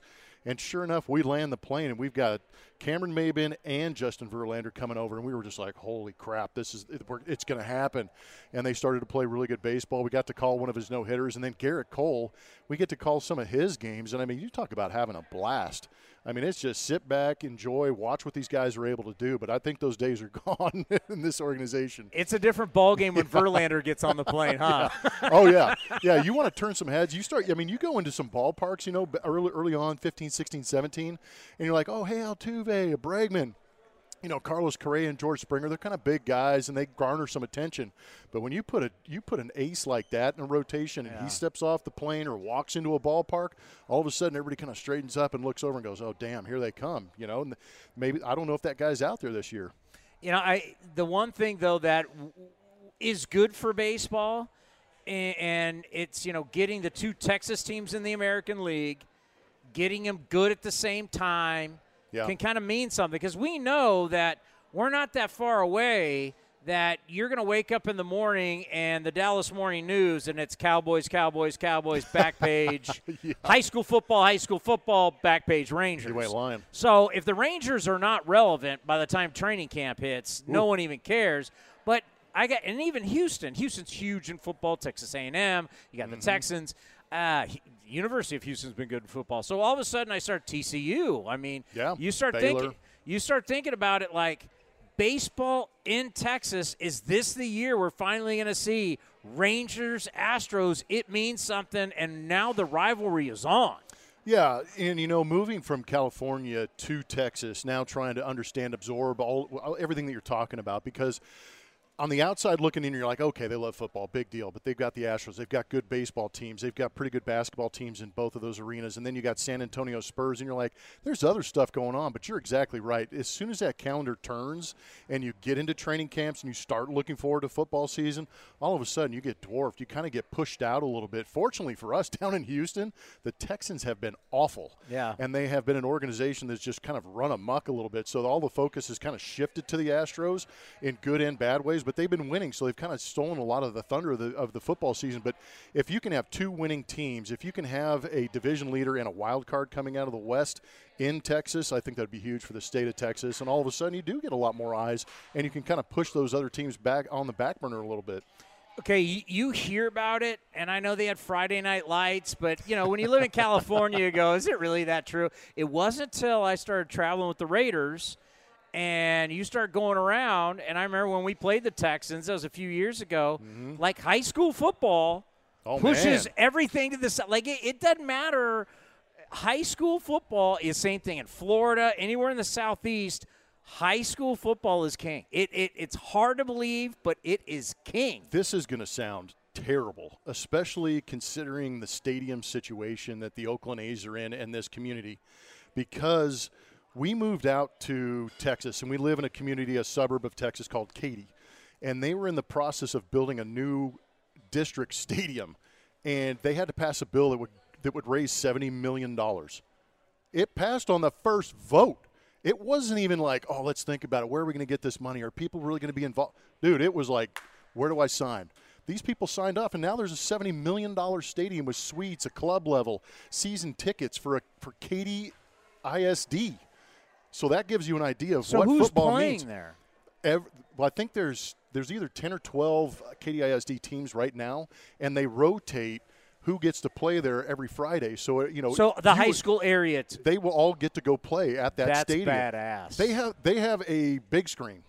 They have like a Jumbotron. And, I mean, the games are streaming. I can watch a game on my phone if I wanted to. But they will show instant replays of great catches or great plays up on the big screen in the middle of a high school football game. So the game of the week in Katy, Texas. Oh, man. You're playing in this $70 million stadium. Oh, yeah, and they have the LEDs on the outside. $70 million.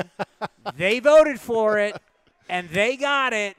That's not asking everybody else and grants. That's $70 million from the taxpayers for high school football. Yeah, go for it. And wow. the LEDs are on the outside, so it'll light up your team, your school colors. What can you get in there? I think there's about 15,000. 20,000, yeah. That takes me back to my high school football days. I love that. Could you imagine playing with that kind of energy? And it's on television, too. Oh, yeah. And like you said, there's sideline reporters. I know our network, I think we're still called the AT&T Sportsnet, but I think they have sideline reporters. They're covering this, and they have a weekly show, a magazine show every week about high school football. Not to get it too much into the business of baseball, but baseball has taken over the Padres. They're taking over the Diamondbacks. I just heard from Ryan Spielborgs that AT&T Sportsnet will no longer do the Rockies after this season. Yeah, we were just up there, heard the same. What's good? Are you guys? Do you know? I mean, but you don't know, kind of thing. Yeah. You have an idea. There's all kinds of rumors going around. We're going to be in a pretty good situation, I think, because we don't have several different organizations that we've got to try and pull together. It's just us and the Rockets are the only two on AT&T Sportsnet. And I know that the way that things are starting to shake out a little bit, it looks like it would be beneficial, not short-term, but long-term for the Astros to buy the network and run it themselves. It's just, the logistical nightmare of trying to transfer all that over. But the content, how do you fill that much content? Because maybe their idea is to fill 24/7 Rockets, Astros. I don't know what that is. But at the same time, the one thing I think that makes it appealing is that carriage rights for that network or whoever carries Astros Rockets is good through 2035. And that's why I say long term, you might be able to sign that contract, kind of find your way in the next 2 or 3 years, and then really start to create content because your coverage is going to be out there for the next 9 years. Well, it's one of the reasons why we've told everybody why streaming and A's Cast, and we're already starting to see with the streaming and the San Diego Padres, they have a much bigger audience than they've ever had. So it's like this is, as much as we love our cable friends at NBC, and I like working over at NBC, but, I mean, this really is the future of how you're going to watch. It's funny you say that because of A's Cast. I don't know how many other teams are doing it around the league, if any. But when I go to other places and they know I've been on this, they ask me all about it. I mean, obviously I know a little bit, but I know that what you guys are doing is being watched, maybe as an example of what could possibly be. Did you ever think on the road people would ask you about A's Cast? I mean, about you, no. About the A's, maybe. A's I'm just Cast, kidding, dude. though. A's Cast. Yeah, but I mean but isn't that how it works? Isn't that how it functions? Is trying to get ahead of that curve a little bit. And you're in a tough situation here. You've got a team in flux. How do you create content? And how do you create energy around a team to get eyes on you? Put up an iPad, put up a webcam, and see what you can do because you're putting together great content. You're able to go out and get great guests. I know that you're getting Eno Saris later on. You're getting Mark Kotze. I mean, there's some people that you actually want to tune in and listen to.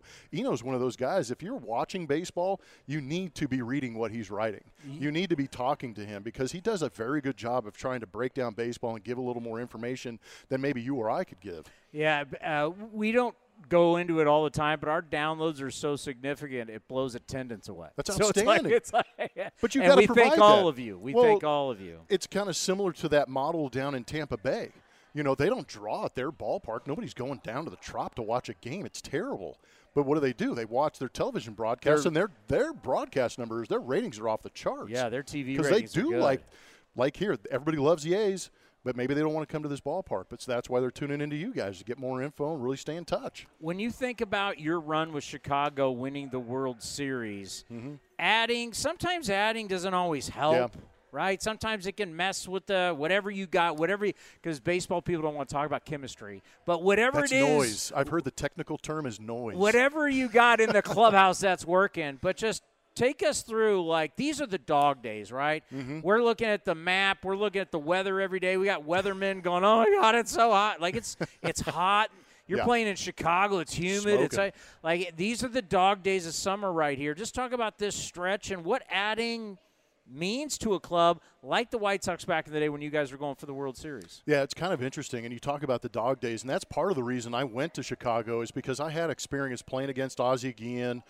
He was my third base coach in Montreal, which a lot of people didn't know when Jeff Torborg took over for Felipe Alou. That's going back. That's going way back. That's 2000, 2001. and Montreal, best city ever to play in? If that got back in the rotation, I would not be upset. Yeah, everybody goes, forget Vegas. I was going to, well, yeah. That's the French version of Vegas, and I'll just leave it at that. A little European vacation, if you know what I mean.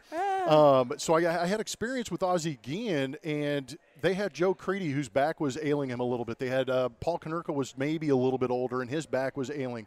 So that's what you're talking about. You get into the middle of August, things start to heat up, you're exhausted, you're pushing for a pennant, and you need guys that are going to come in there and be able to provide relief and really not, just kind of be a Band-Aid on the situation, not be like a sharp drop-off where you've got to bring up a guy from A-ball, Double-A, and put him at first base to protect Paul Konerko. You can go around the league and pluck some of these parts. Jace Peterson or some of these guys, Aledmus Diaz for years with us was that guy that we were able to plug in at second base, shortstop, in relief of Altuve and Correa, Bregman, and just give them a couple days of a breather to get them to a chance to reboot a little bit and get their legs back under them. And that's kind of the situation I found myself in Chicago. But it's up to the organizations, too. They've got to realize, do you want to make that big splash? Are you going to be willing to just make a minor trade to go out there and kind of give yourself some depth? And fortunately, that's what the White Sox did. And I had the experience with Ozzie Guillen.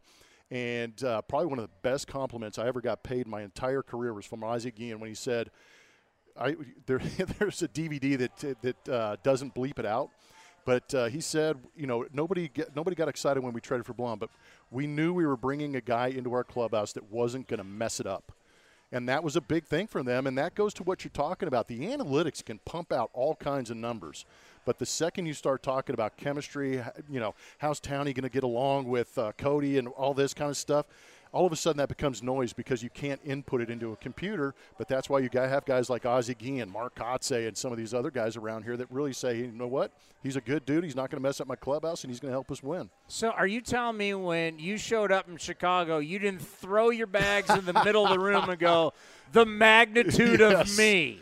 Yeah. You didn't go Reggie Jackson? No, gosh, no. No, I can't do that. No, that's not my personality. I did not want that attention. The straw that stirs the drink, baby. Well, how about Southside style? I go from a San Diego Padre media market where everything's, sunshine and shorts. It's the San Diego Union Tribune. Yay, here we come. Jeff, you had a great game. You went 1 for 4. I'm like, what? So I get to Chicago and I get traded. I actually met the team in Baltimore, so there wasn't much media there. But when I got to Chicago, there were 50 guys around my locker when I showed up, and I'm going, yeah, I'm here. Great. What? Yeah. It's hilarious. Yeah, it was a good time. Let's end on this because Fred McGriff, it's funny. Fred McGriff couldn't even sniff the writer's ballot. And now all of a sudden he's a Hall of Famer, and everybody's like, oh, yeah, of course, he should have been. Right. And all these numbers are coming up where you're comparing him against Bonds before Bonds was on the juice, and he was either equal or better. And now everybody's like, yeah, of course Fred should be in. It makes me think of Paul Konerko. Dude, yes, right? absolutely. Paul Konerko. Look those numbers up. A clean, because, I'm looking at A-Rod, Manny, some of these guys. Yep. Take the clean guys because the conversation. We're having appreciation for McGriff as a clean guy. Yep. You played with old Paulie. PK. Don't you think that's a good one to bring up? Like, let's look at Paul Konerko through the lens of a non-PED guy. I heard a number, and it was Paul Konerko. I mean, his overall career numbers garner the thought that he could get into the Hall of Fame. But I think I want to say it's 13 years of averaging 30-plus home runs and 90-plus RBIs. Think about 13 years. Yeah. That's insane. And Not 7 years. They want that 7 years, 13 exactly. years. Yeah, who's that? Jay Jaffe window right there? That's we had 7 him on years. yesterday. Yeah. but he's done a great job. I think that, some of those numbers are fun, but then you start to really – and that's looking at the traditional numbers. You're not even digging into OPSs or WRC pluses, but that guy was an absolute beast. And if it wasn't for Jermaine Dye, Paul Konerko would have been the World Series MVP. He had some big swings. Yeah, I like it. I think maybe McGriff is going to help us get over the PED era a little bit. Now we can really start looking at it because you played against Scott Rowland. Oh, I played against Scott Rowland. I was a teammate of Fred McGriff his last year with Tampa Bay. I got to play with PK and be around these guys. And I would love to see some of these contemporaries start to get in there. And I don't know how you feel about it, but I do feel like with the game changing as much as it is, the closer role, the amount of innings that starters are pitching, the idea of what do wins mean anymore, I think that the evaluation of getting into the Hall of Fame is changing considerably. And when you start to look at it that way, the Scott Rowlands get in, the Fred McGriffs get in easy. I don't know what took Larry Walker so damn long to get in there. About Todd Helton. And don't give me this Colorado stuff, man. That dude could flat hit. And you look at what they did, and they dominated at times. And who was the biggest threat in a lot of those lineups? Those guys should be in the Hall of Fame. Do wins even matter anymore? Like any I don't kind know. of win? Do you even want to win now? Yeah, I mean, why do we even play? Right, but that's the problem. Is that I was talking to Justin Verlander, and he said he enjoys the win. He means that I pitched well enough to win. I want the win. And that's kind of how your street cred, more or less, is going out there and getting W's. He knows he has to rely on bullpens to go out there and get those W's. But if he leaves the game with the W and he has a chance for the win, he wants that W. And I can't blame those guys for getting it. It's just more numbers. And we always want to remind everybody, yes, he's a Houston Astro broadcaster, but he is a Cal Bear legend. Cal Bears took the Cal Bears. I can see the Campanile from right back here in the treehouse. Are you took kidding him me? to the College World Series. Are you in the Cal Hall of Fame? No. Is there a Cal Baseball Hall of Fame? No, but you know what? It's funny you ask that because I think it was 2 years ago. I got a call from Cheese. You know John Hughes? He used to be a pitching coach at Cal. Now he was a scout with the Montreal Expos. He actually drafted me in 1994, but he still works with the Alumni Association over there with Mike New and trying to recognize some of the guys that played there. And I don't know if you remember, but the rec center, the RSF out there in left field has that big, huge wall behind the left field wall. Oh, yeah, you Cal. can mountain climb off of it. We would take batting practice and just start aiming for them. They didn't like that, but but it was good for your power numbers. But they had huge murals and tarps out there of guys in the past, and they kind of tore it down, and they're going to restart the whole situation. And I got a phone call from John Hughes and the baseball alumni committee out there, and they said that they wanted to add me to it. And I amazingly and humbly said I would love to be a part of that because, they already had our names out there for, donations or, Cal big leaguers in the past and stuff like that. But now to be on a wall with, the Connor Jacksons, the Xavier Nadies, Ryan Drees, Marcus Semien, I think, is up there too, and some of these more current guys. But Can up there? Yeah, Can is up there. So all of a sudden you were like, damn, you know what? I enjoyed my time here, and now they enjoyed me being there. That meant so much to me. It's a blast, and I've got a picture somewhere buried on my phone of that wall. And when my kids give me a hard time, I'm like, hey, look, are you on your college wall? I am. And I take a lot of pride in that. Do you hold up your other phone and go, here's a statue of me at Comiskey? That's in the final chamber if I really need to get at somebody. I have a statue of me at a big league ballpark. Yeah. The magnitude of me. But the only reason that statue of me hitting left-handed is because of Bob Milano at Cal. That's the only reason. He switched you around? He told me as an 18-year-old, he goes, you're going to learn how to hit left-handed. I said he was – I almost said something really awful. We're streaming. Okay, I almost said he was batshit crazy because I had only hit right-handed up until I was 18 years old. And he goes, I think you can do it. And I was like, you're crazy, but I'll try it. Man, 2005, I get up there left-handed, and I have a 14-year career because I can switch hit. Bob Milano, right up the street at Cal. He's the only guy that really believed in me and taught me to believe in myself. Well, when they asked us, because last year we had over 1.7 million downloads. Damn. I said this is one of the reasons why. We bring the Cal Bear guy on, and Cal brings people to the yard. Bring it. Yeah, absolutely. There's some diehards out here. This is where it all happened.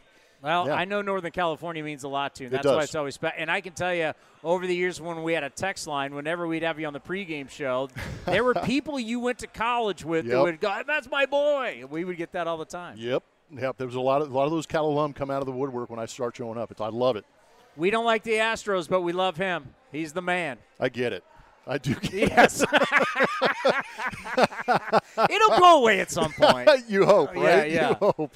Great stuff. Yeah, Congratulations on everything. No, appreciate you. And we will talk to you later in the season. I 100% look forward to it.